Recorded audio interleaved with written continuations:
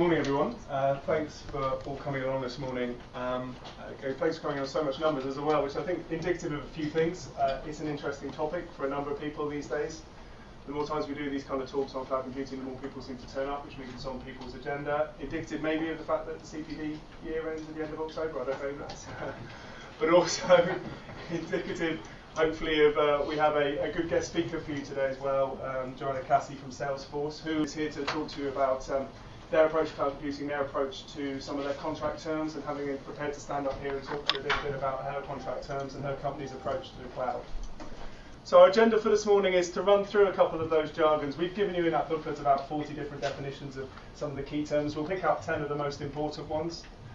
We'll update you on some of the key legal issues. This isn't, I'm afraid, what are the key legal issues in cloud computing, because A, we've done that talk already about 18 months ago, and the stuff's online if you need to see that. B, everyone else is doing that talk, and it's not particularly interesting to say that there are IPR rights, there is confidentiality rights. I think what we wanted to do is really update you where the law might have changed in the last 12 months, where you might have been to a previous talk and understood where data protection's gone in the last 12 months, net neutrality and things like that.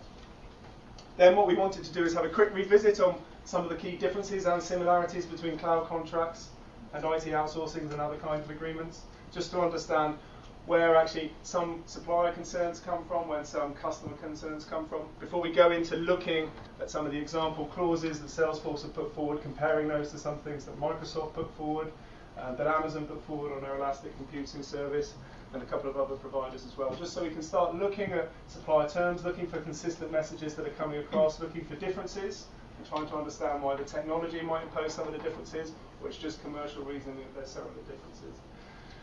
So we've got a fair bit packed in for the next sort of 45 minutes, then a bit of coffee for 10 minutes, and then coming back and having a look at some of the clauses. At the coffee break as well, there will be a couple of guys who work in the commercial technology team. I think what is described in the industry as a bit geeky, and they go along and they build their own websites and do a bit of coding. And as the title of the talk was everything you wanted to know about cloud computing but were afraid to ask, and apologies to Woody Allen. But if that was the title, and you've got a techie query that you wouldn't mind running past someone who probably really does know the IT quite well, then there's a couple of guys who are stood with some badges on at coffee time who are worth talking to, because they're the kind of guys that we go and talk to when we don't quite understand it. So, myself, Andrew Joint, I'm a partner in the commercial technology team. Rebecca Anderson's the senior associate in the commercial technology team. And we will have a great surprise guest called Joanna Cassey, who's a senior group counsel at Salesforce when her train gets in. We'll be speaking to you this morning. And so let's start by running through some of the jargon, some of the terminology that are probably very free. Some of you will be very knowledgeable about this already. We'll come across these terms all the time. But it's just worth recapping what they mean. So what do we mean when we talk about the internet? Well, the internet, to differentiate it between that and the World Wide Web, the internet, abbreviation of the term internetwork, it's a global system of interconnected computer networks. And within countries generally connected by their own telco system. Across continents, that's done predominantly by submarine cables, sometimes by satellite, although satellite traffic accounts for a lot less than 5% of internet traffic. They speak to each other in a data transmission which conforms to a set of standards, Internet Protocol Suites, or IP. And the IP leads itself to the terms we probably are quite we know a lot about, which is the IP address. A lot of people understand that we all get an IP address. We can go into what dynamic IP addresses mean. But IP addresses is that unique identifier to the machine connected to the internet. And websites form part of the World Wide Web of one sort of traffic which transfers over the internet. And they do that via HTTP, but that's just one form of traffic which goes by the internet. It's not the only form. And so what is the World Wide Web? Well, that's a system of interlinked hypertext documents accessed via the internet. Access is typically done by your web browser and can allow access to web pages and allows you to navigate between them via hyperlinks. And actually, obviously, websites then can be used as an interface for what we start thinking about as cloud services, e.g. Hotmail. I get onto my Hotmail, my cloud-based email solution, by going via a website, going to the hotmail.com website. But of course, as I said, the World Wide Web being one thing and websites being one thing that's transmitted by the internet, not the only. And that leads us really onto the cloud. And what is the cloud then? People start talking about cloud computing. Well, the cloud is historically, and by historically in IT terms, that means about 40 years ago, historically it was being discussed and talked about in telecoms and telephone networks, and the cloud was used to represent the telephone network, and that's just developed to mean the internet itself. And actually, it's probably most handy when you're reading anything to think about the internet when you look at the word cloud. So what is cloud computing? It usually refers, most people mean it, to the delivery of some sort of IT service over the internet. Okay, cloud bursting then. This is where cloud computing services are only actually used at the point at which an organisation's local IT infrastructure reaches a high or near maximum level of utilisation, and the extra capacity required to deal or satisfy that demand then bursts onto cloud computing provider systems to deal with this excess workload. So cloud bursting therefore avoids the need for an organisation to have high levels of unused capacity on its IT infrastructure simply to sort of deal with occasional or seasonal high levels of usage or spikes in demand.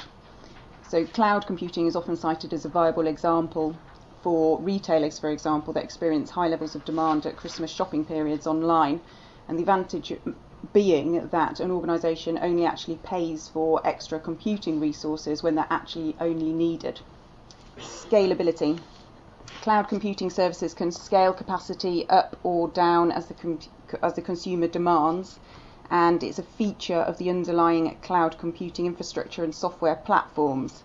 It essentially means that services provided in the cloud are capable of scaling on demand and adding resources or removing resources as needed with minimal input from management and interaction with the service provider. So SaaS, software as a service, is a delivery of the software which differs from how we traditionally used to think about it. If I have a piece of software on my home PC, that means I upload that software to sit on the hard drive of my PC. If I do it from work, I would have traditionally have meant that I put the software maybe on the PC sat at my desk, but maybe on a server somewhere in my building. Then the next element came along with application service provision, ASP services. And what ASP said is actually what we'll do is take your piece of software and we'll put it on our servers, but you can connect into it via a decent telecom network, a dedicated line into it.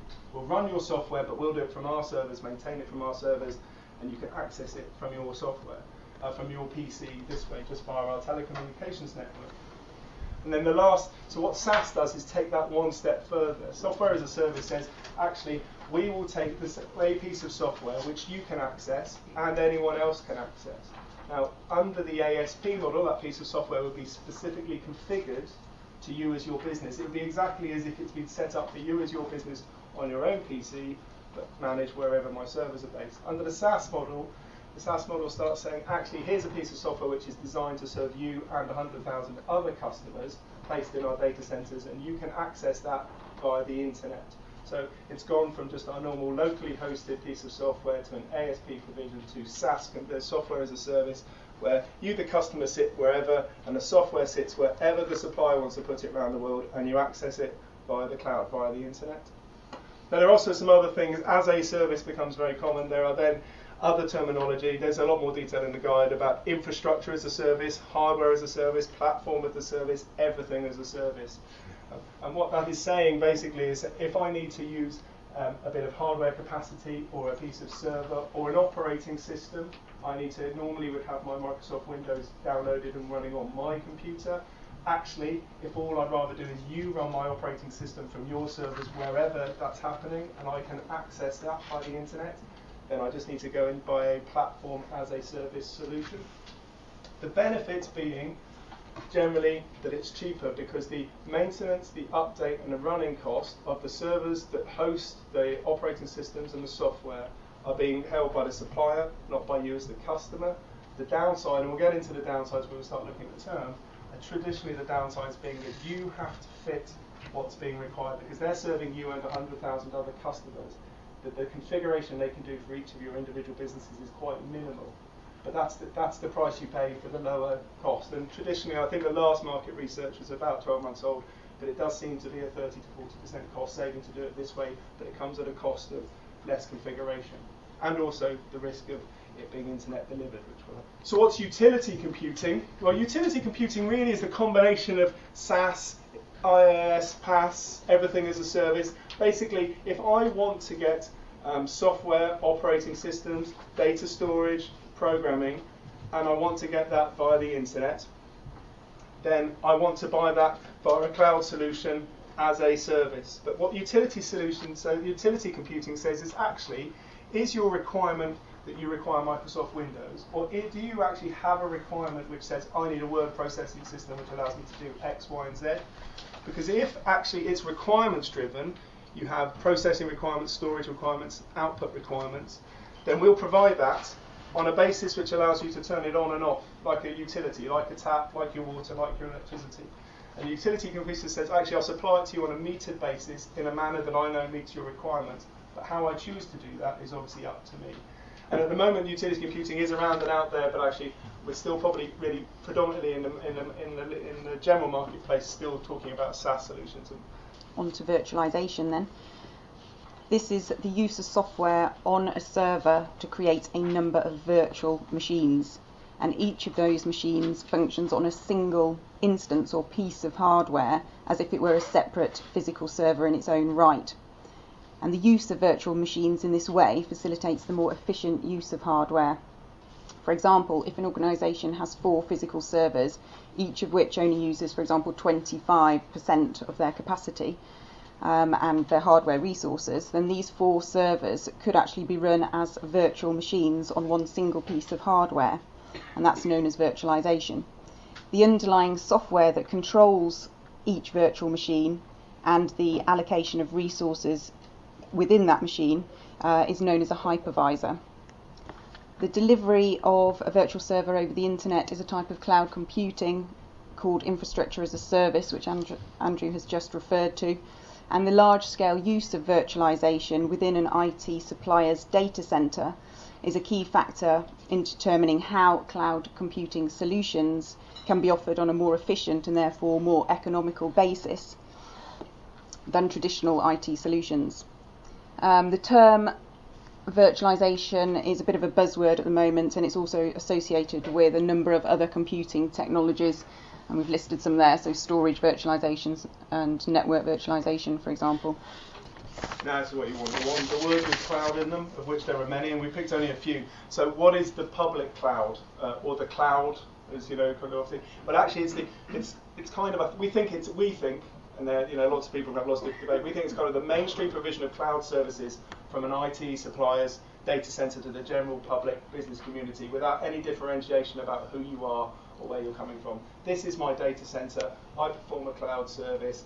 Therefore, come and use my public cloud.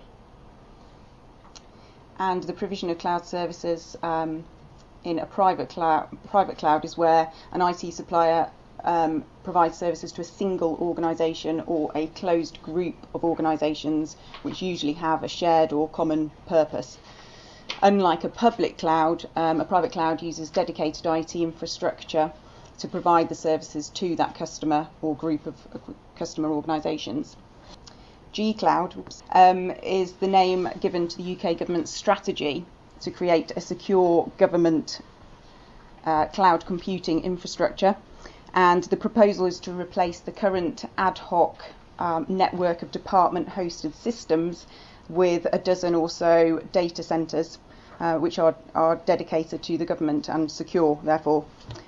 The G-Cloud plans can support everything from pooled data centres to communal email solutions, collaboration tools, and also staff editable wikis like Wikipedia, for example, but in a private cloud environment.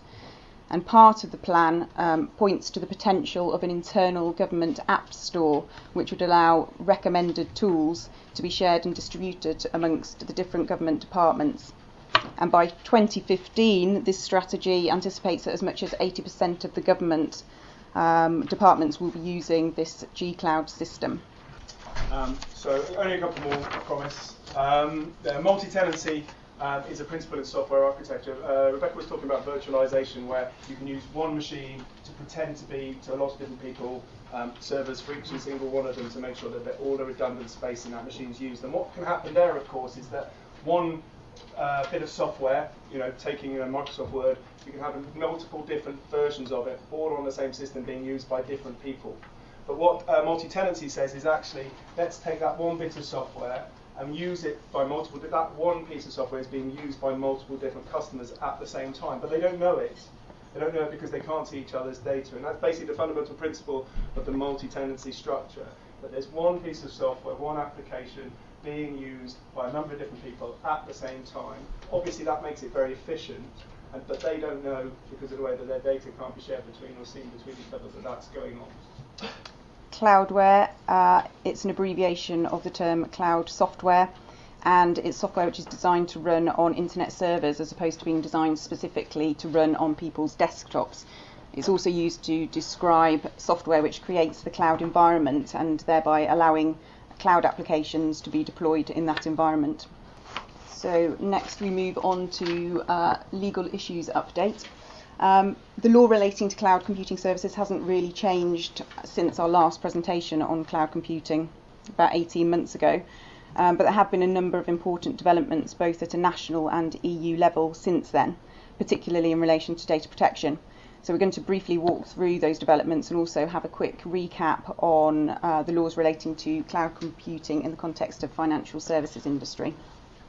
Looking firstly at data protection then, as you know, users of cloud computing services will need to ensure that their cloud arrangements comply with the Data Protection Act, and in particular the 8 principles that are set out in Schedule 1 of that Act. We've talked about these principles and the issues that they raise in the context of cloud computing scenarios in our last CCF, and if you're interested to know any more detail about that, those materials are on our website. But for the purposes of the talk today, the first thing we want to talk about is the ICO's Code of Practice relating to sharing of personal information online. The ICO published this Code of Practice, and it sets out a model of good practice guides for both public and private sector organisations and covers the sharing of personal information in a number of situations, including processing personal data via cloud computing facilities.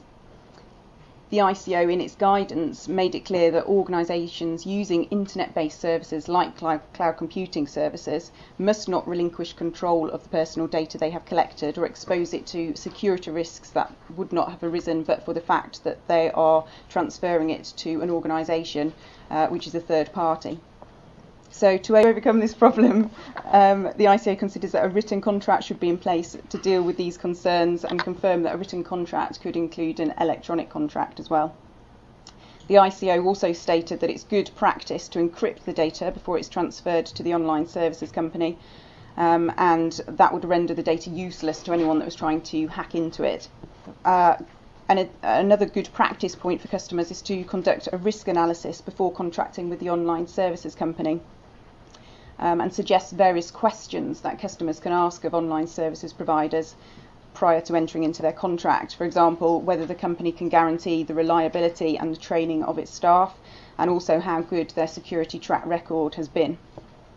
So in summary, the general guidance by the ICO in this area, as it relates to cloud computing anyway, is fairly light, and it's simply more of a recap of the rules in relation to international data transfers than anything particularly new.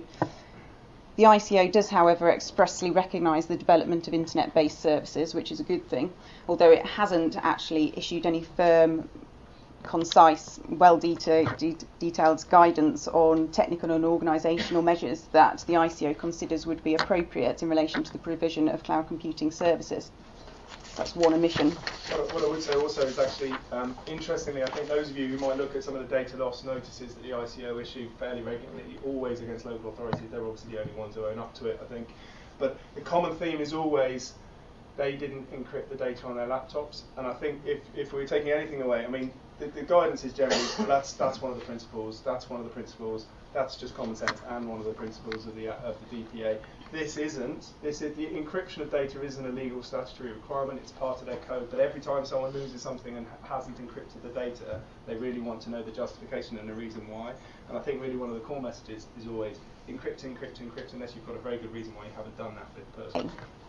The Article 29 Working Party was set up under Article 29 of the EU Data Protection Directive, and it's an independent body which advises the EU Commission on data protection and data privacy matters. It's comprised of representatives from national data protection authorities of each EU member state. The Working Party recently published a couple of opinions which have touched on cloud computing. The first opinion considered the applicability of the terms data controller and data processor to today's cloud computing environments. Applying these concepts to a practical situation may actually be quite difficult, might actually be quite straightforward in the early days of the directive, but now that more complex technology environments have emerged, like cloud computing, for example, it has become a bit more challenging. And it's not necessarily very clear who the data processor and who the data controller is, respectively. So earlier this year, the Working Party adopted an opinion which specifically addressed the concepts of controller and processor, and as you can see there, they concluded that there's no reason to assume that the current distinction between controllers and processors is not relevant in today's computing environments. Great, very helpful. So in a cloud computing environment, it still remains quite unclear, and the roles of data controller and data processor still need to be determined on a case-by-case basis, dependent on the nature of the cloud computing services being provided. It's interesting, in that point, actually, the European Director for Data Protection actually said to the Working Party, are you sure that it's clear? Do you want to have another think? Of which, so there are, I think, at the moment, having another think just about that, although, as Rebecca will talk about, it gets rolled into the DPA update with the directive going on just in a moment. Yeah. The second opinion considers the rule determining which EU national law applies to the data processing of companies. The Working Party considers that Article 4, which deals with applicable law, isn't very easy to understand or implement. And as a result, it sets out in its opinion the different elements that need to be considered in order for companies to determine which country's applicable law should apply to the data processing. They provided some illustrations and examples, but unfortunately the examples are, in the context of cloud computing, aren't particularly complex ones. So they're fairly obvious examples that perhaps didn't really need clarifying anyway. Arguably, the opinion would have been more useful to businesses if they've delved deeper into the more complex situations that cloud computing brings about. So the Working Party tried to clarify the situation on applicable law in its opinion, and gave several recommendations to improve Article 4, which relates to applicable law, particularly in relation to, or in view of the fact that a new data protection framework is going to be proposed later on this year. The most important factor probably coming out of the Working Party's opinion is the fact that the data protection authorities asked the Commission for a simplification of the applicable law rules. So we'll wait to see what comes out on that later this year, hopefully. Safe harbour principles in Germany. This is just to mention that earlier this year, the German data protection authorities basically passed a resolution which requires German companies to apply stricter due diligence requirements when they transfer personal data from Germany across to US companies which are subject to safe harbour principles. So they're sort of saying that safe harbour principles aren't altogether or they don't provide enough due diligence in terms of safe harbour. So they want German companies, for example, to do extra due diligence. For example, they want German companies to verify that they have obtained self-certification and also the date of that certification, and various other due diligence requirements. So if you are a service provider based in the US, then you might actually be subject to these additional due diligence requirements. So it's just something to bear in mind, really. It's an interesting, those of you who have watched the German data protection authorities are, they operate in probably a lot stronger fashion than the ICO does in this country. And they're finding, they had a bit of a survey on the safe harbour certified companies and found out, I think, about 1,000 of them. They found about over 400 weren't meeting the criteria that they had self-certified saying they were, at which point they said, we don't quite trust this system, hence the due diligence, hence saying, I think one of the things is, that if a company has certifications over 7 years old, then you can't rely on that and other things. But I think it's just a good example of a regulator taking a stronger stance in Germany, as they've done on a lot of different data protection matters, than we do in the ICO does in the UK just at the moment. Okay, and then now with regard to what else is happening in Europe, the European Commission has issued a consultation on cloud computing. The European Commission considers that cloud computing has the potential to generate revenues of approximately 35 billion euros in Europe by 2014 and develop into a major new service industry that will present great opportunities for European telecoms and technology companies generally. It will also help businesses, especially small to medium enterprises, drastically reduce IT costs and help government supply services at a much reduced rate. So it's little wonder then that the European Commission is trying to harness the power of cloud computing, and as part of its European digital agenda strategy for creating a thriving digital economy by 2020, the European Commission has launched an online public consultation, which actually closed a couple of weeks ago on the 31st of August, and it collected opinions, experiences and requirements relating to the use and provision of cloud computing services from a number of different stakeholders, including businesses, individuals, academics and public sector bodies. So service providers and users were given an opportunity, therefore, to help shape the legal and technical and economic framework in which cloud services will actually operate in the future. In its consultation, the European Commission sought input from in a number of different areas, including data protection and liability questions, particularly on cross-border situations, the legal and technical barriers to the development of cloud computing generally across Europe, and also what people thought to the potential for and the content of model agreements and service levels for cloud services generally. They also wondered whether public sector clouds and public procurement of cloud services may be able to act as an example for best practice in the private sector and apply the principles across. So the results of the consultation will feed into a European cloud computing strategy, which is due to be released at some point in 2012. And there's little doubt, I don't think, that the European Commission sees cloud as playing a major part of Europe's digital economy in the imminent future. It believes that Europe needs to become not only cloud friendly, but it also needs to become cloud active in order to fully realise the benefits of cloud computing services.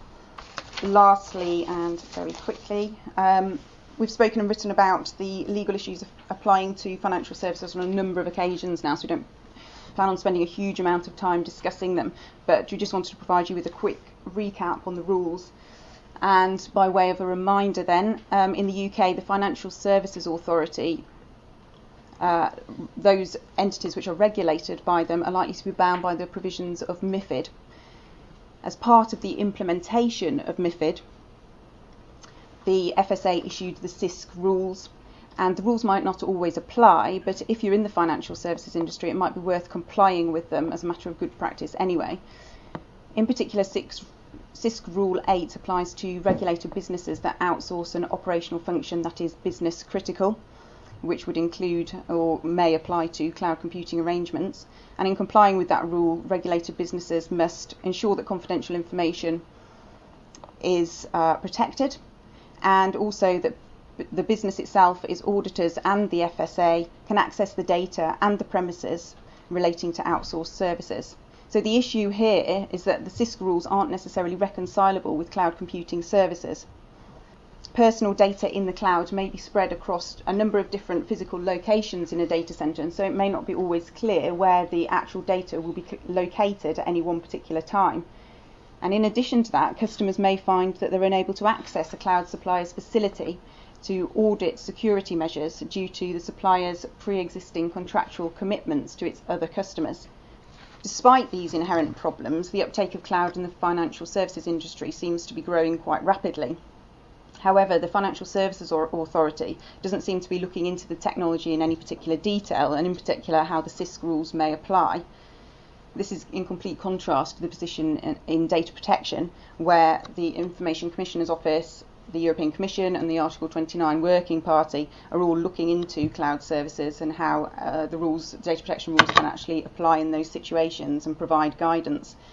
So FSA has provided a lack of guidance in this area as to how the financial services industry can actually comply with the rules and regulations that govern cloud computing services. And that's a bit disappointing, actually. I was at something called the FS, which is as exciting as it sounds, earlier this year, where they had a representative for the FSA talking on policy, and he was mentioning sort of anecdotally that it is obviously, we understand it's important for our people who are regulated by us to start getting the efficiencies and the cost savings of cloud computing. We know we have to look at it, but there has been silence. There's nothing in terms of official press releases or that they're even consulting to thinking about doing it. Now, some might say, yeah, that's because they're quite busy on some other stuff, which is fair enough, I suppose. This might not be the most important thing they're doing, but it is a shame in comparison to the other regulators, the ICO at the EU level, that actually they haven't really turned to look at this just yet. So a couple more things just to update us on, just on legal issues which sort of start to touch on cloud computing. The Patriot Act, the Uniting and Strengthening America by Providing Appropriate Tools, which is the USA Patriot Act 2001. Obviously, people, quite a newsworthy piece of legislation when it came out, post 9/11 predominantly, actually was extended much to the delight of Fox News by President Obama for 4 years earlier this year. And it's one of those acts that says, actually, the US government, on application, different departments, under different circumstances, etc., can have the right to intercept communications and the right to access records, data, and other items. Those who have been doing outsourcing with US businesses or using data centers or data hosting in US companies, it's been around forever. It's been not forever, but it's been around for 5 or 6 years already. It's not something particularly new in terms of law applying, although it has just been renewed to carry on working. Of course, what it does as a piece of legislation is to supersede any sort of confidentiality or security provisions you might have agreed as part of a safe harbor accreditation or what you might have under contract. But what's interesting actually for cloud computing users is just the approach of certain suppliers. So there's a website called ZDNet, pretty good sort of IT news website. And they've done an excellent series of articles where they've been pestering on about the effect on cloud computing of the Patriot Act for a fair while. And what they did actually is at the launch of Microsoft 365, the Microsoft sort of big new entry into the cloud earlier this year, they harangued the UK MD, who was there obviously to promote the new company, but they get to promote the new business, but actually kept asking him about this issue. And what they did is got him to admit that yes, of course, the Patriot Act is an issue, even when you're dealing with us, Microsoft UK, the UK subsidiary, for a couple of reasons.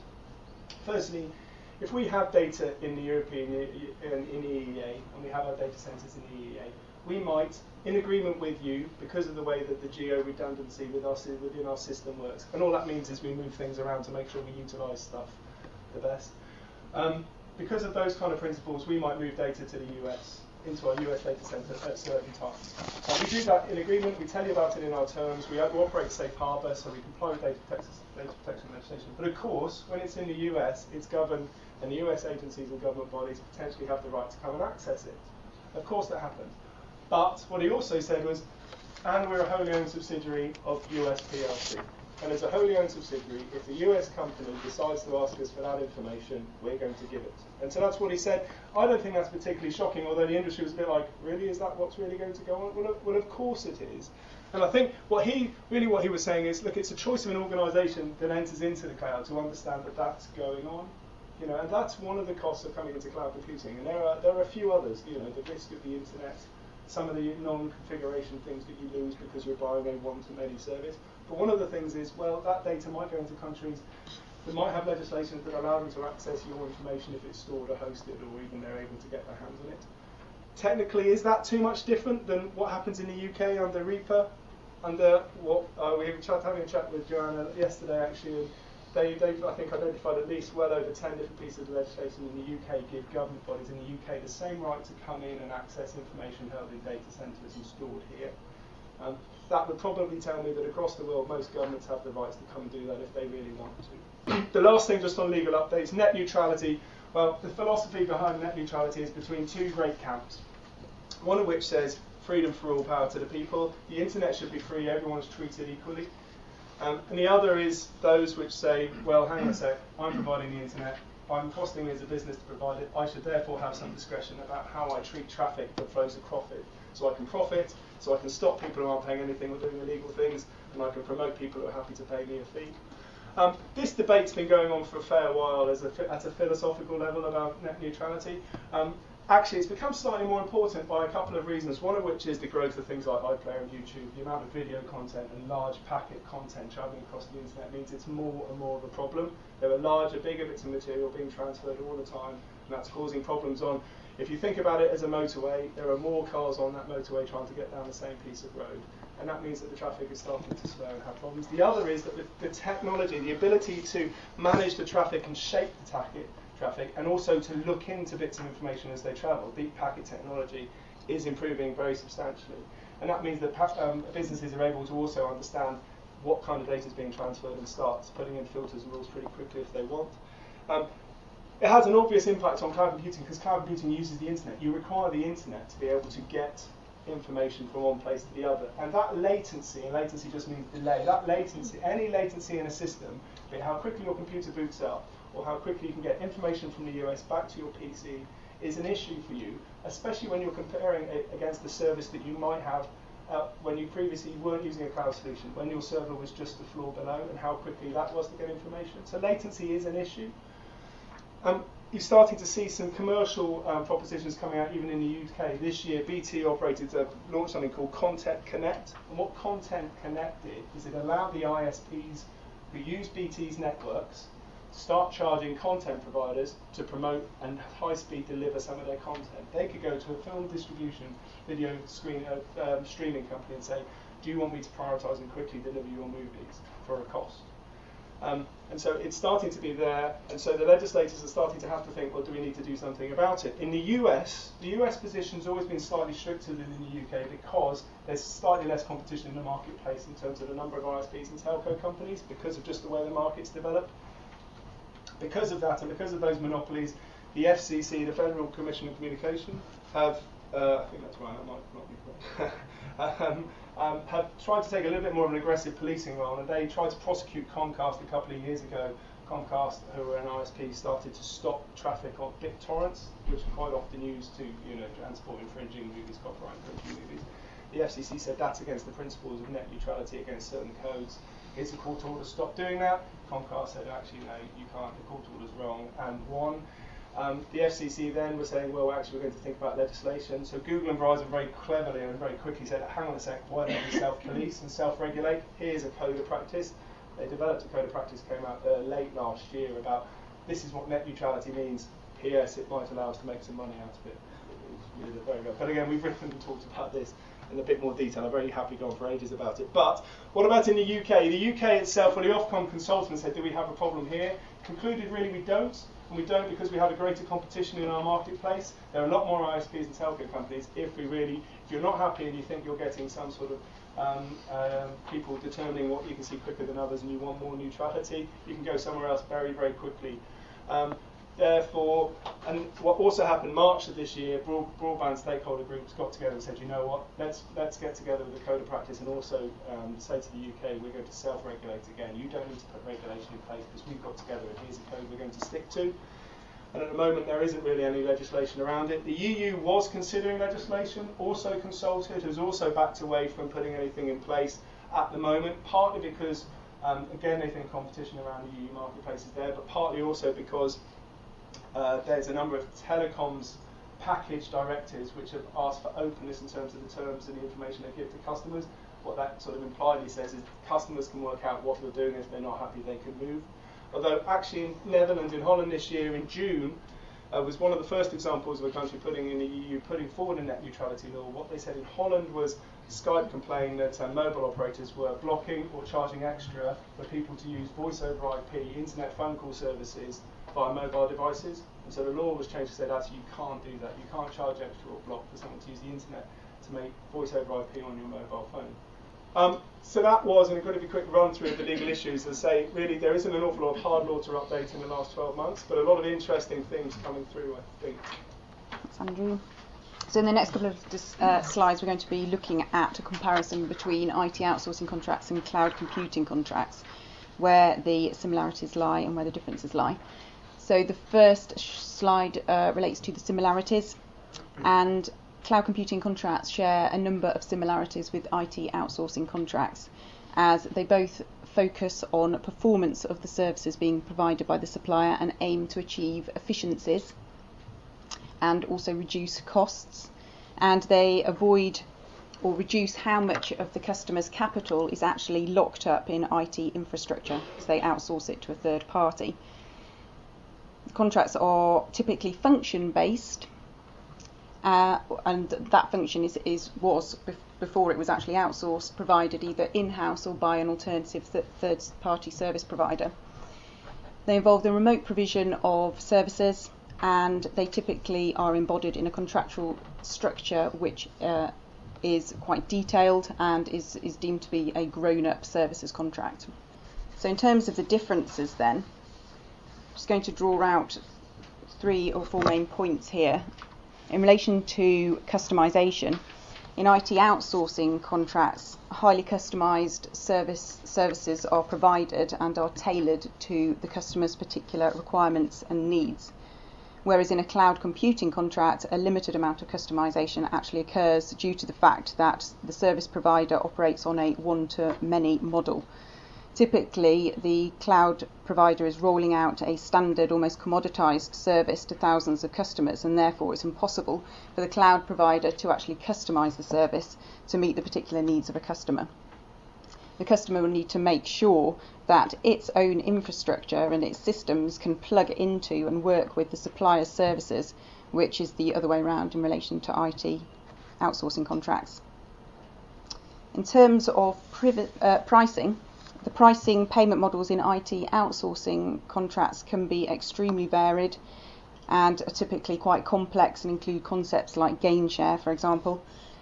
A different pricing model applies to cloud computing contracts. In a cloud service agreement, payment models are usually much simpler to calculate and may be charged on a pay-per-use or subscription basis. As a result, consumers don't often get the rights that it would otherwise maybe get in other contracts, for example, like termination for convenience, for example. And the last point I wanted to draw out from the table is a difference in the length of the two contracts. So IT outsourcing contracts are typically fairly long, between about 3 and 5 years. They're quite complex and high value deals. In contrast, cloud computing contracts are shorter, for shorter terms, and are less complex and for lower values generally. And because of this, this limits the degree to which suppliers may actually be prepared to customise their standard terms and conditions and negotiate them with a customer. So in light of these differences, approaching a cloud servicing deal in the same way for IT outsourcing contracts as for cloud contracts won't actually work in all respects. So that is, I think, interesting. This table is a couple of years old. Some of you might have actually seen it before. And I think what we do is use it as a bit of a checklist to understand when we approach looking at a cloud computing contract, be it for SaaS, infrastructure as a software, as a service, etc. What should our thought process be? And the only thing that you can see changing, and this is because of a developing market point, is this. Actually, initially people were really just dipping their toe in the water. Sorry, that's the deal type, the shorter, lower value sort of thing. People were initially really dipping their toe in the market of cloud computing. People are now actually starting to go to longer term, higher value deals as people get more and more comfortable with it. And that has an impact, obviously, if people are spending more money over a longer period of time. Commitment has an impact predominantly on the commercials, things like liability caps, credits that people are prepared to put against, etc. So what we've done very quickly, run through some of the buzzwords, identify where there's perhaps been a few legal changes or at least change might be imminent, and had a look really at predominantly thinking why we can look at cloud computing like any other IT contract, but also why we can't look at it like any other IT or outsourcing agreement. So what I wanted to do now is run through a couple of a bit of role play, apologies for that. I am going to play the role of the customer, and I've got someone who's not just playing the role, but is the supplier's lawyer. So Joanna Cassey's joined us this morning. She's Senior Corporate Counsel at Salesforce. Sure. And now Salesforce, one of the leading proponents and providers of cloud-based solutions. So they're 1.6 billion revenue, something like that. US company. And what Joanna's kindly agreed to do is sort of stand here and sort of talk through some of the concerns I might have as a customer, and talk through how some of the supplier responses are and why the supplier responds in those kind of ways because of the things we've talked about, the setup of the technology, the setup of the business model, etc. So One of the key things we've talked about already this morning is if I was coming up as a customer, one of my major worries is about Data Protection Act. I have concerns because I've got an obligation under Data Protection Act under Principle 7, must use appropriate or technical and security measures to protect personal data, and under Principle 8, you can't take it outside of the EEA. How are you going to help me with my concerns? So obviously, hello everybody. Salesforce obviously take their obligations under data protection very seriously, as will most other cloud computing providers within Europe.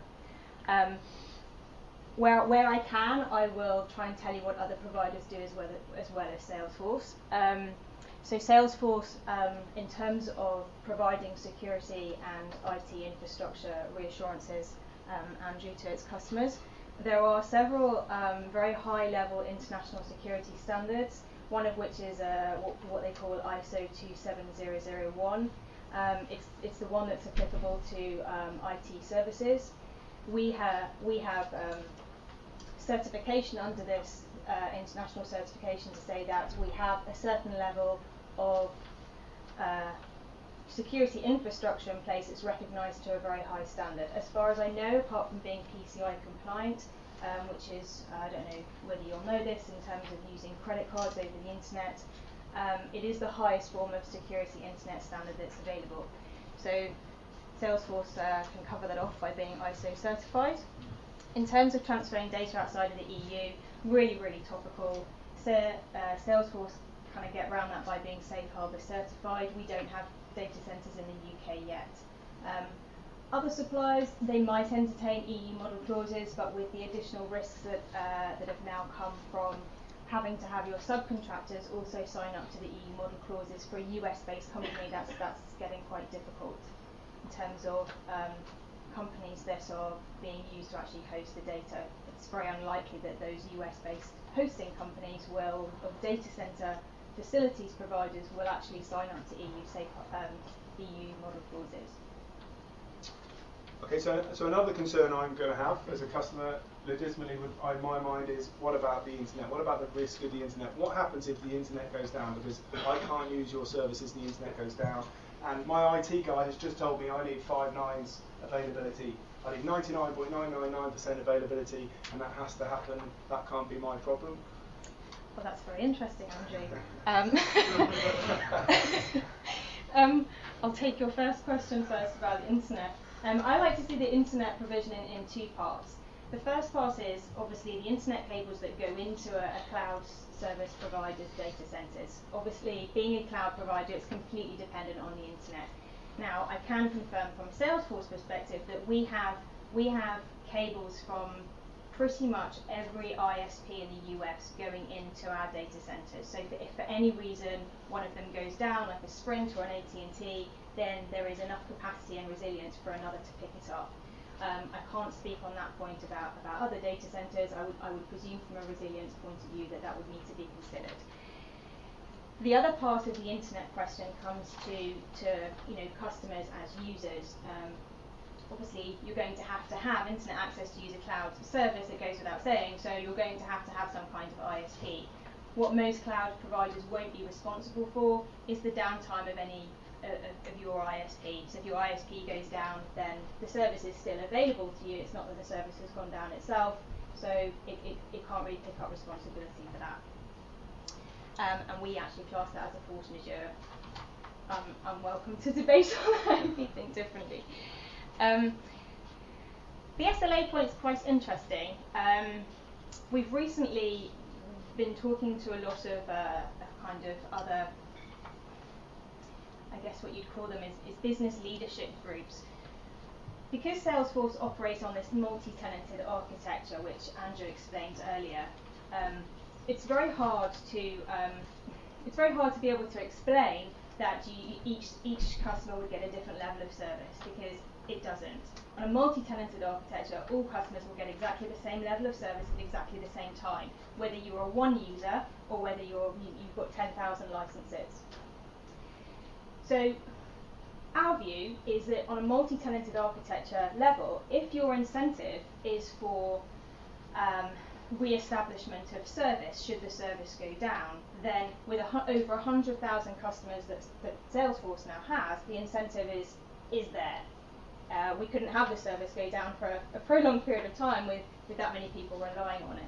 The service credit issue is slightly different. We'll probably come to that later when we look at some drafting, but if you compare the kind of service credits that are available across the industry, Salesforce are really no different to others. They're all kind of very on a par. And if I'm honest, they're not that great. So I think as a customer, if you want to consider an SLA, I think you need to think really seriously about whether or not that's your real solution to deal with the problems that you want it to address. So if you want it to address availability or integrity of service, then you'd be better off kind of analysing the look and feel of the security documents and the integrity of the service itself. So how about if I were thinking about IPR? I'm giving you my data. Everything I give you, I expect to own, and any changes you might make to that because you choose to chop it up and transport it in different places, I don't expect you to own either. I want to own everything I give you and any amendments to that. Well, that's a very easy one, Andrew. You can keep whatever you put into my service. How about the fact that I've just been reading through your terms and conditions and know that actually you asked me to indemnify you?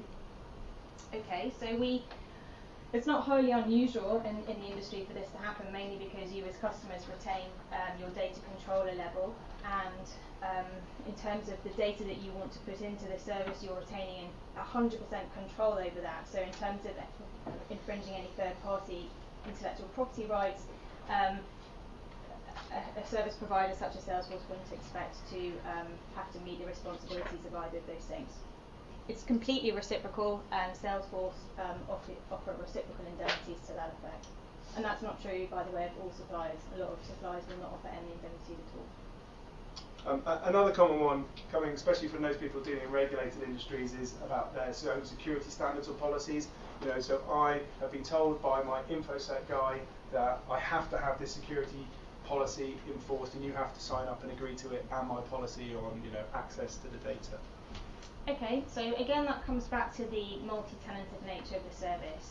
With over 100,000 customers, and we're relatively small compared to the likes of Microsoft, so in their position they're talking a lot bigger.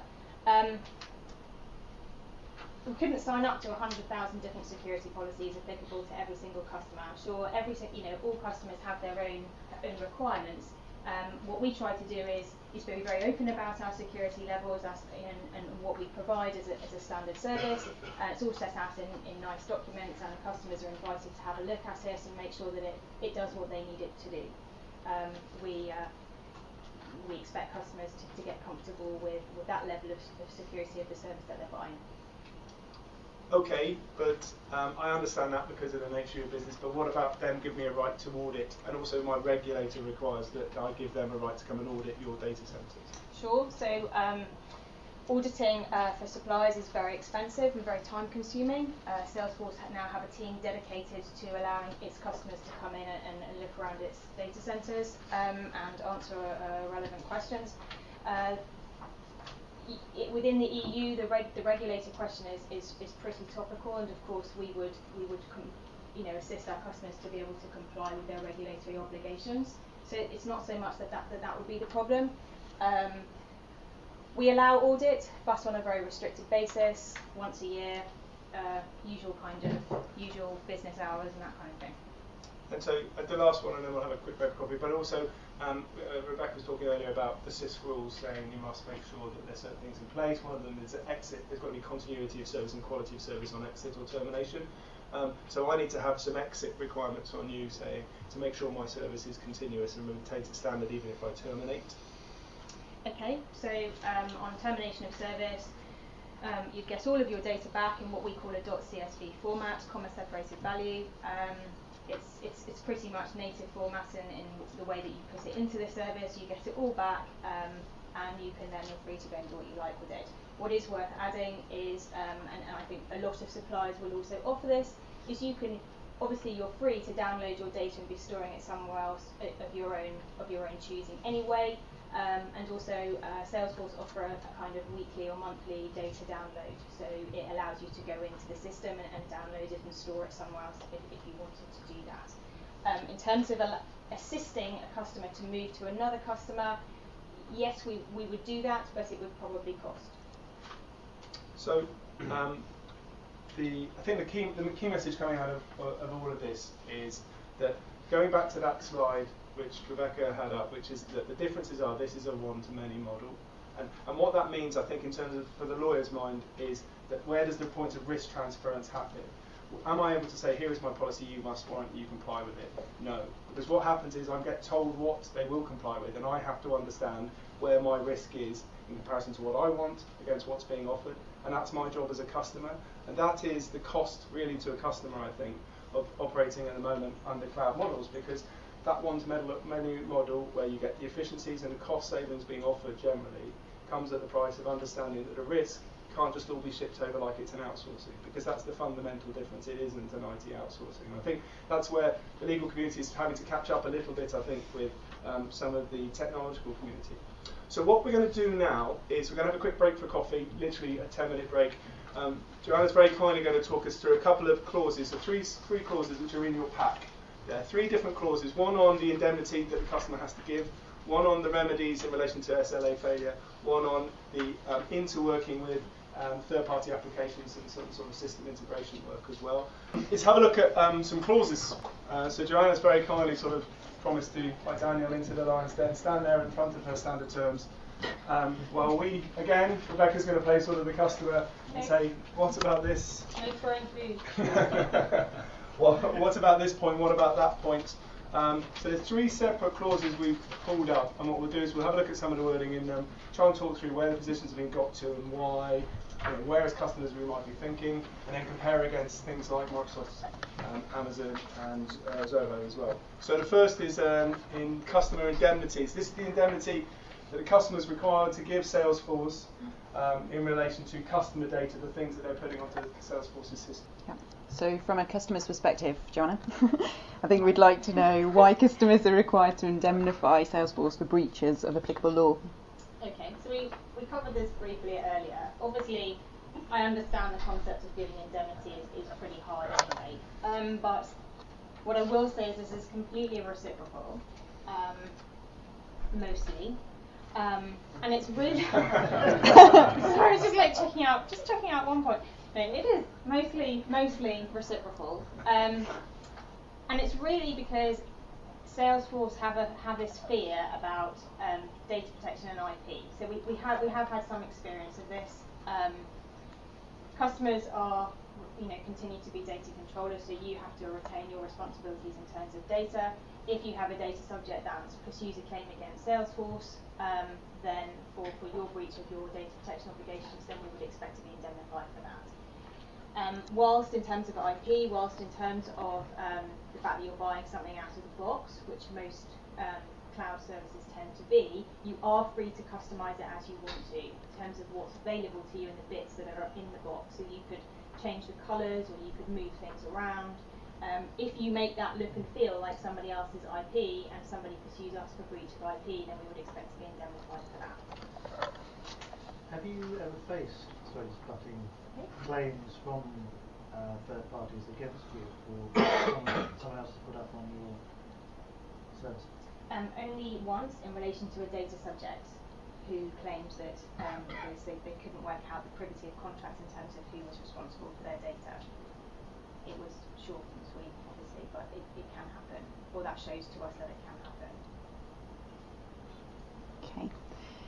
Customers are liable to Salesforce on an indemnity basis here, obviously. So why wouldn't Salesforce want to pursue customers for breach of contract?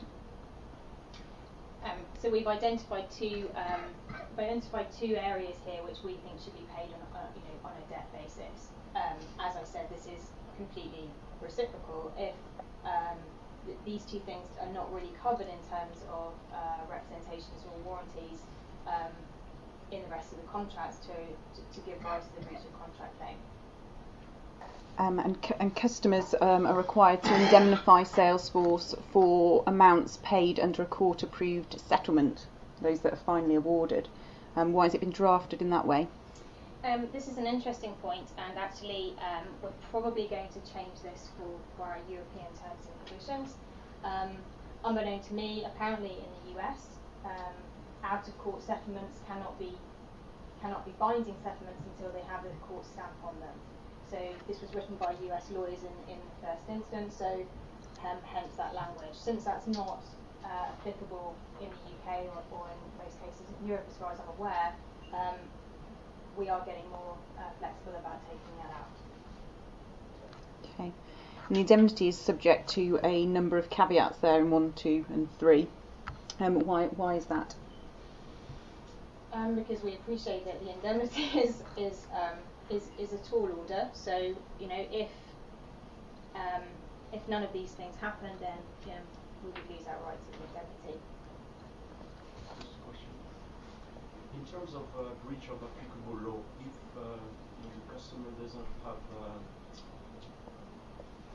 its say on the localization of the data, why should it be liable for breaching applicable law? Okay, that's a good question. Did everyone hear that?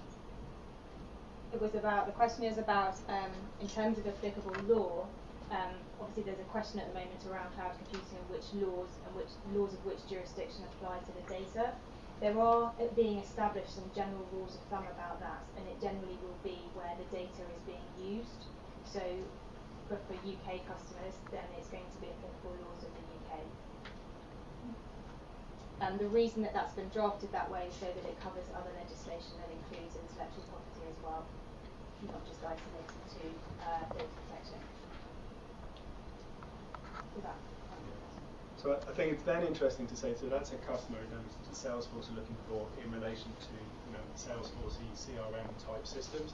What about some of the other people in the cloud computing SaaS marketplace? So what about a comparison position with Microsoft? Well, Microsoft don't seem to be asking for that customer indemnity within their standard terms. That's interesting. Perhaps they feel in terms of the operation of their system that they have more control about the things being uploaded. What about Amazon? Amazon, who offer a bit of a broader service than just the CRM sort of proposed solutions, but actually almost a data hosting and put what you like into the Amazon Elastic Cloud service. Well, it's interesting because the scope of their indemnity is significantly wider than the one that Salesforce is looking for.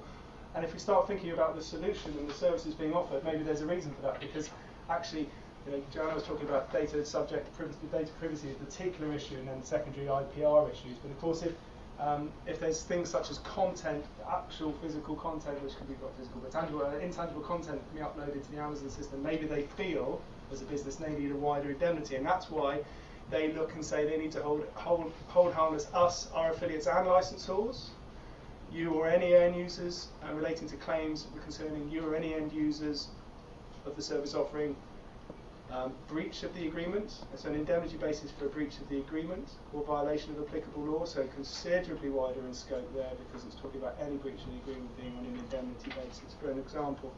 And for example, also talking about some of the caveats, the provided DATs that Joanna was talking about, well, we have to notify you of the claim, give you conduct of the claim. Well, what do they say? Well, they say actually, you can use counsel of your choosing, subject to our consent. You can settle the claim deemed appropriate, as you deem appropriate, provided you obtain our prior written consent. We may also assume control of the defence of the settlement at any time.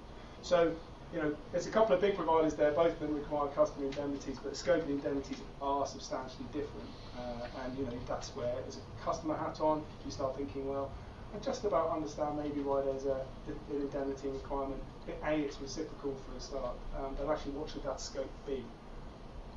So one of the... Sorry, yeah, of course. Just make one more point about this, is that this also applies to Amazon, not only their EC2, but also their S3, so their storage. So they kind of have this umbrella of Amazon Web Services terms and conditions that apply to all of their services. So if you're building an application on their platform, this is the kind of indemnity you're going to be subject to. So that's pretty high. I have a question. If somebody accesses the data on Salesforce's systems, is it apparent who owns that data, or to an outsider does it all look like Salesforce's data? Or would it be clear that some is from customer A, some is from customer B? Okay, so data within the system is clearly identified as being allocated to individual customers. So So in that circumstance, so I work for Thomson Reuters, I can't see how anyone would sue Salesforce. They would come straight to Thomson Reuters. So for me, that indemnity really wouldn't be an issue, because they would see that it's Thomson Reuters data. They'd probably think, you know, I don't know, that there's probably as much likelihood of them coming straight to us as there is from going to Salesforce. I guess our concern is more, let's say it's your customers, and the customers understand that you're using a CRM system. They might pursue us as holding that data in contradiction to data protection legislation, which is what happened. That's all. Yeah. Okay, so another clause we thought we'd look at is in relation to remedies, and this is a remedies clause that applies to the breach of the SLA, which is being agreed, whatever that SLA might be. Mm-hmm. So here, from a customer's perspective, I think Joanna would like to know who monitors the service, and how does Salesforce sort of refund service credits? Are they automatic? Okay.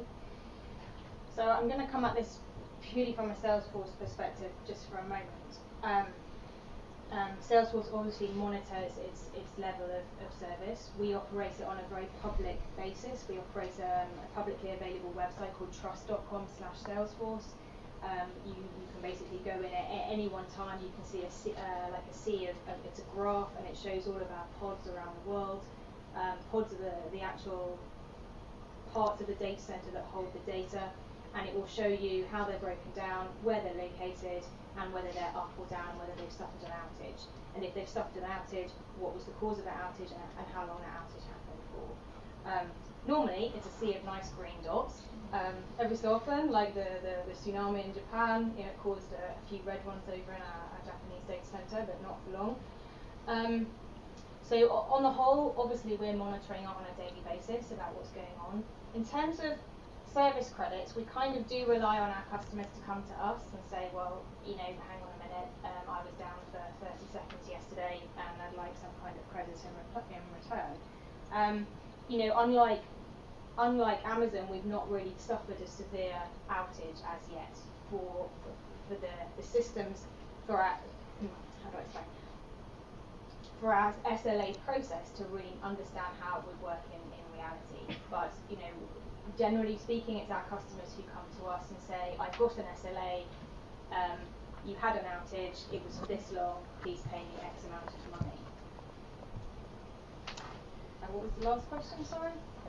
And how it gets paid. Yeah, exactly. So because we're a US-based company, and I know I can't really speak for how others do it, I don't know that Microsoft recognise their revenue in the same way that we do.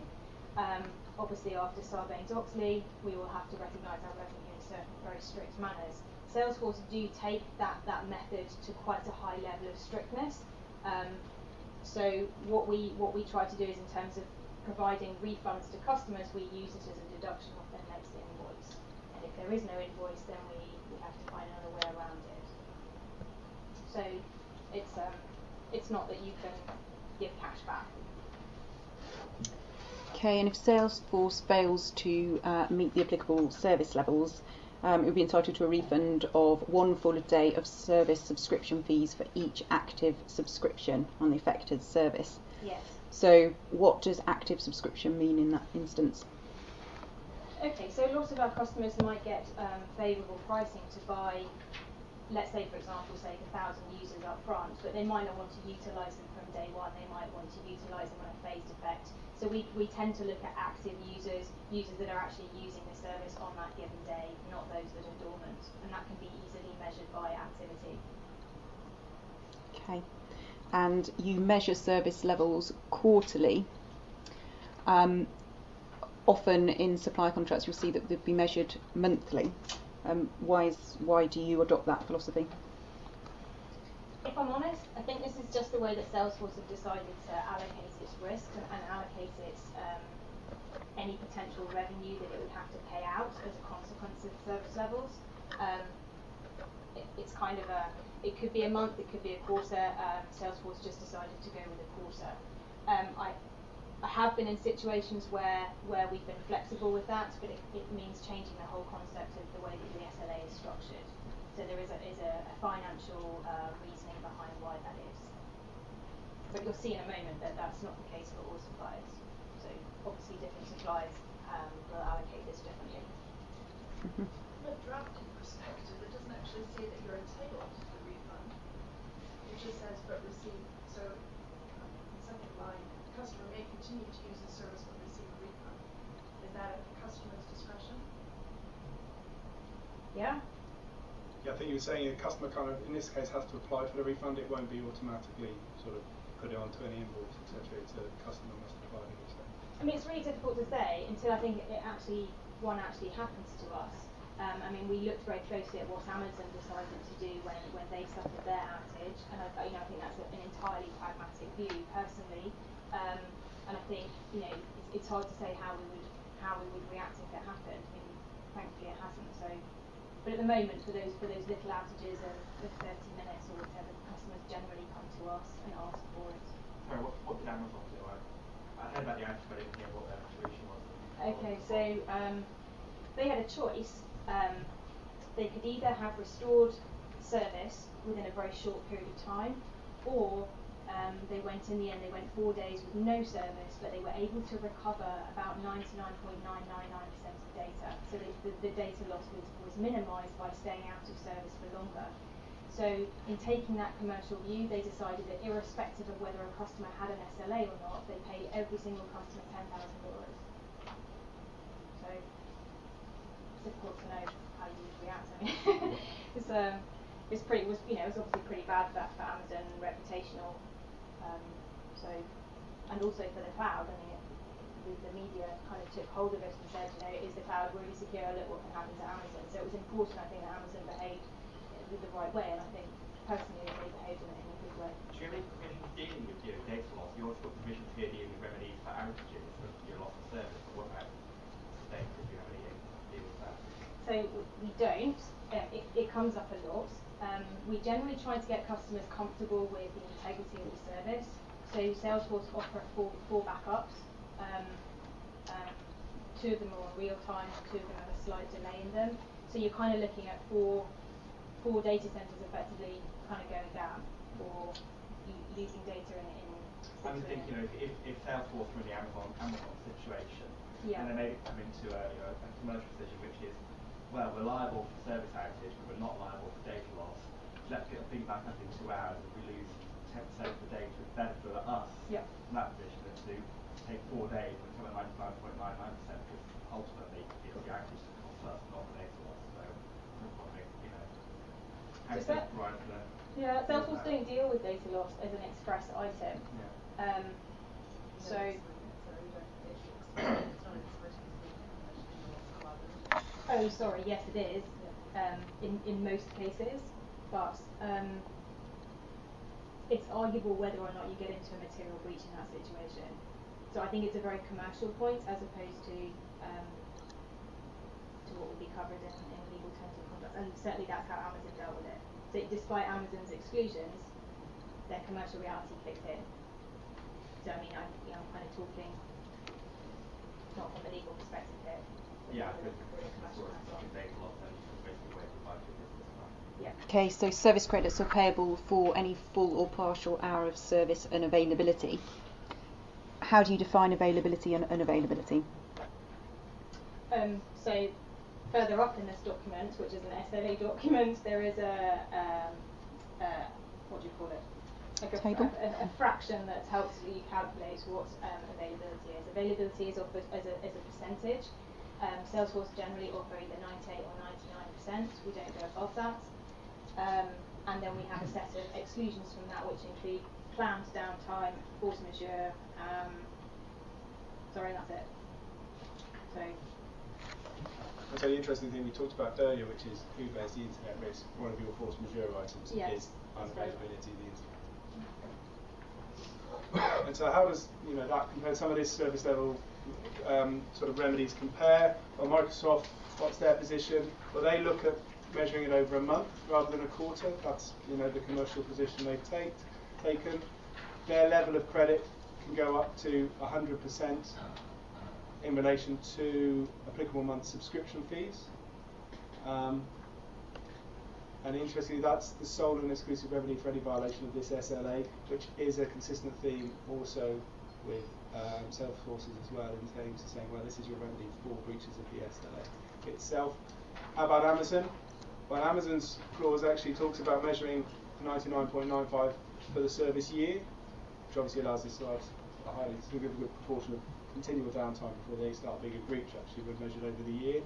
The service credit they can get is equal to 10% of the bill at that point. So, there's the differentials in these sort of things about the commercial reality, how much money is being pushed at risk. That's a customer-supplier debate, really, and how much you spend to be able to demand something.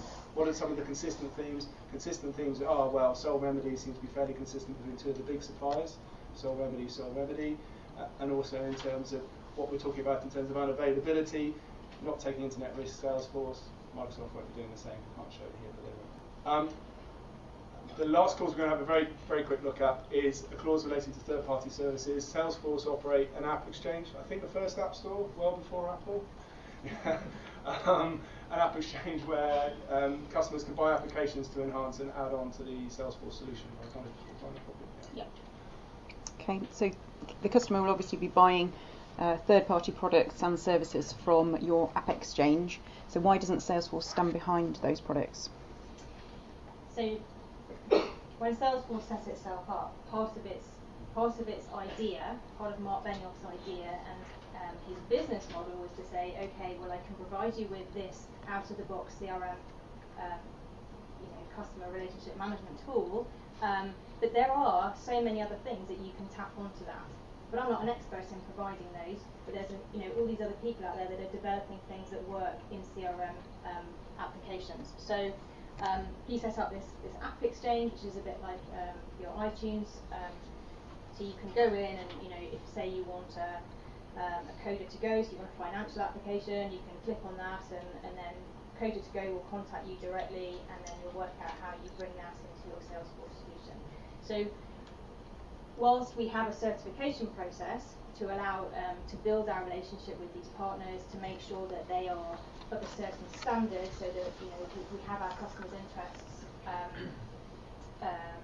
at the forefront. So the certification process is necessary, but what we can't do is act as a reseller for those app exchange partners.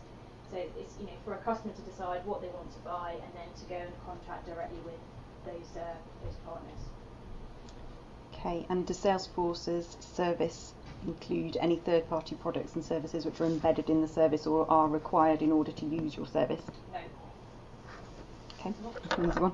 So that's kind of a model that probably most of us personally are used to, because when we buy something on our smartphone via Android App Store, at the App Store via Apple, then that's what Apple say. Take it or leave it, it's not our problem, and that's what their terms with the app developers say as well as when you purchase it. And that's, I suppose, I'm presuming, different to where you're using a system integrator who is saying, we'll take this and we'll make sure it works in your system. I think you're just saying, this is something bolted on, they're saying it works, these are your terms that come with it. And again, that's kind of a fundamental difference why it's not like another type of IT agreement. Okay, so you allow non-Salesforce application providers to access customer data under this provision. So why is that and for what purpose? So there's kind of two parts to this. Obviously, if customers want to integrate two applications together, so they want to and let's use Coder to Go as an example. So you want to put a financial application within Salesforce or within your CRM system, you might require some kind of professional services to do that. And these kinds of provisions allow the consent up front for us to be able to see customer data and move it over to this other application if that's required. It was getting too complicated to not have that consent from customers to not move data straight across, despite the lack of privacy of contract. So this is really just to say this can happen, and if it does, then you're allowing us to do it. And the last point here is really why are customers required to enter into direct contractual relations with non-Salesforce application providers? We may have touched on this briefly earlier. Sorry. Can you say that? Yeah, sure. So customers are required to enter into contractual arrangements directly with non-Salesforce application providers. Yeah, I think I did just mention this, that this app exchange, a bit like your iTunes, we don't act as a reseller for every single app exchange partner. It's not our business model. It's direct sales only. encourage customers to go away and contract directly with those asset exchange partners. Okay. And so, I think what we'll see here is that here is a positive obligation on the customer to go and make sure that they've got the appropriate contract in place with the third-party app provider to make sure that their data is properly protected, i.e. it's your data customer, you continue to bear data protection compliance, privacy compliance, and all those other compliance risks. We're not sharing and taking that risk across because that's not the model of this service. Zoho for Google, Zoho offers similar-ish, not quite as good obviously, but similar-ish CRM solution. But their terms talk about this in a slightly less prescriptive way. It basically says is you are responsible for reading and understanding the third-party terms.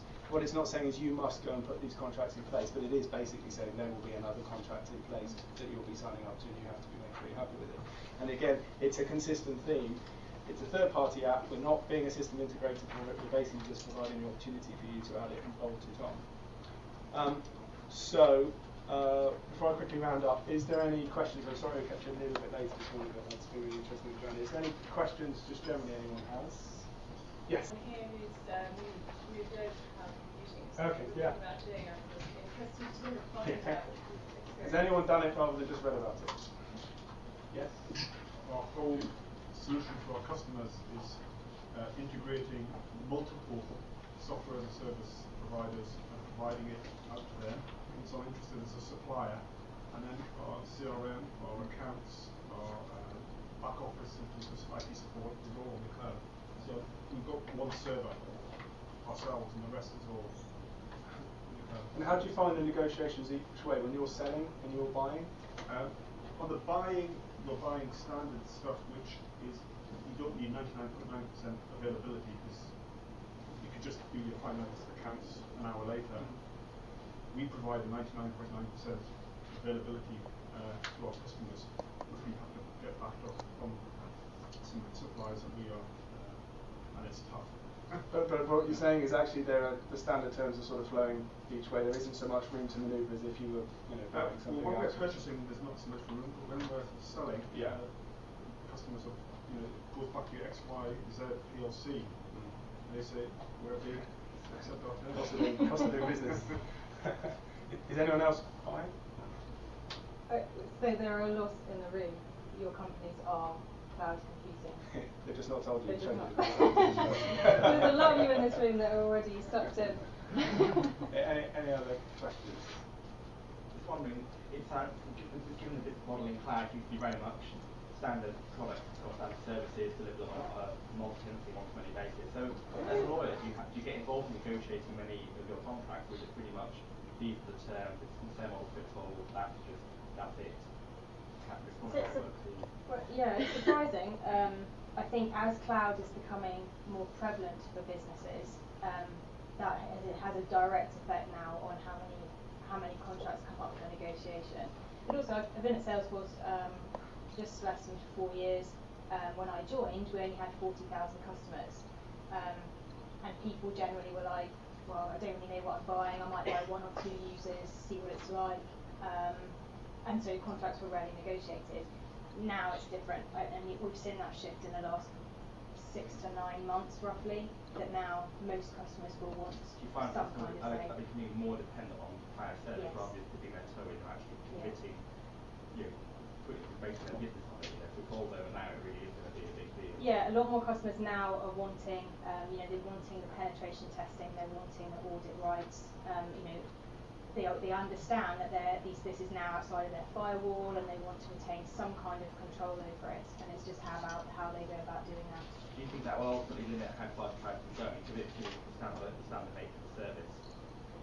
When you're you're asking a company to take its entire business on cloud service, then they're going to want pretty good reassurances. And obviously, the whole premise of cloud is here it is, no promises that work beyond certain fairly standard level. It's all over, well, there you go, that's what you get for a bargain price. Is that going to sort of limit how far? It can go either way. So it will either these limitations or restrictions in terms of perception will limit it, or perception will change. And people will get more comfortable with sending data outside of the EU. People will get more comfortable with sending data outside of their own firewalls and exercising control in a different way. I mean, I think I don't know how far it will go, but we are already seeing a shift in mentality to obtain better pricing, to not have to host all this stuff yourself. So there's a change in mentality, and I guess right now we don't know how far that will go. But if it does, then I don't think those restrictions will have that.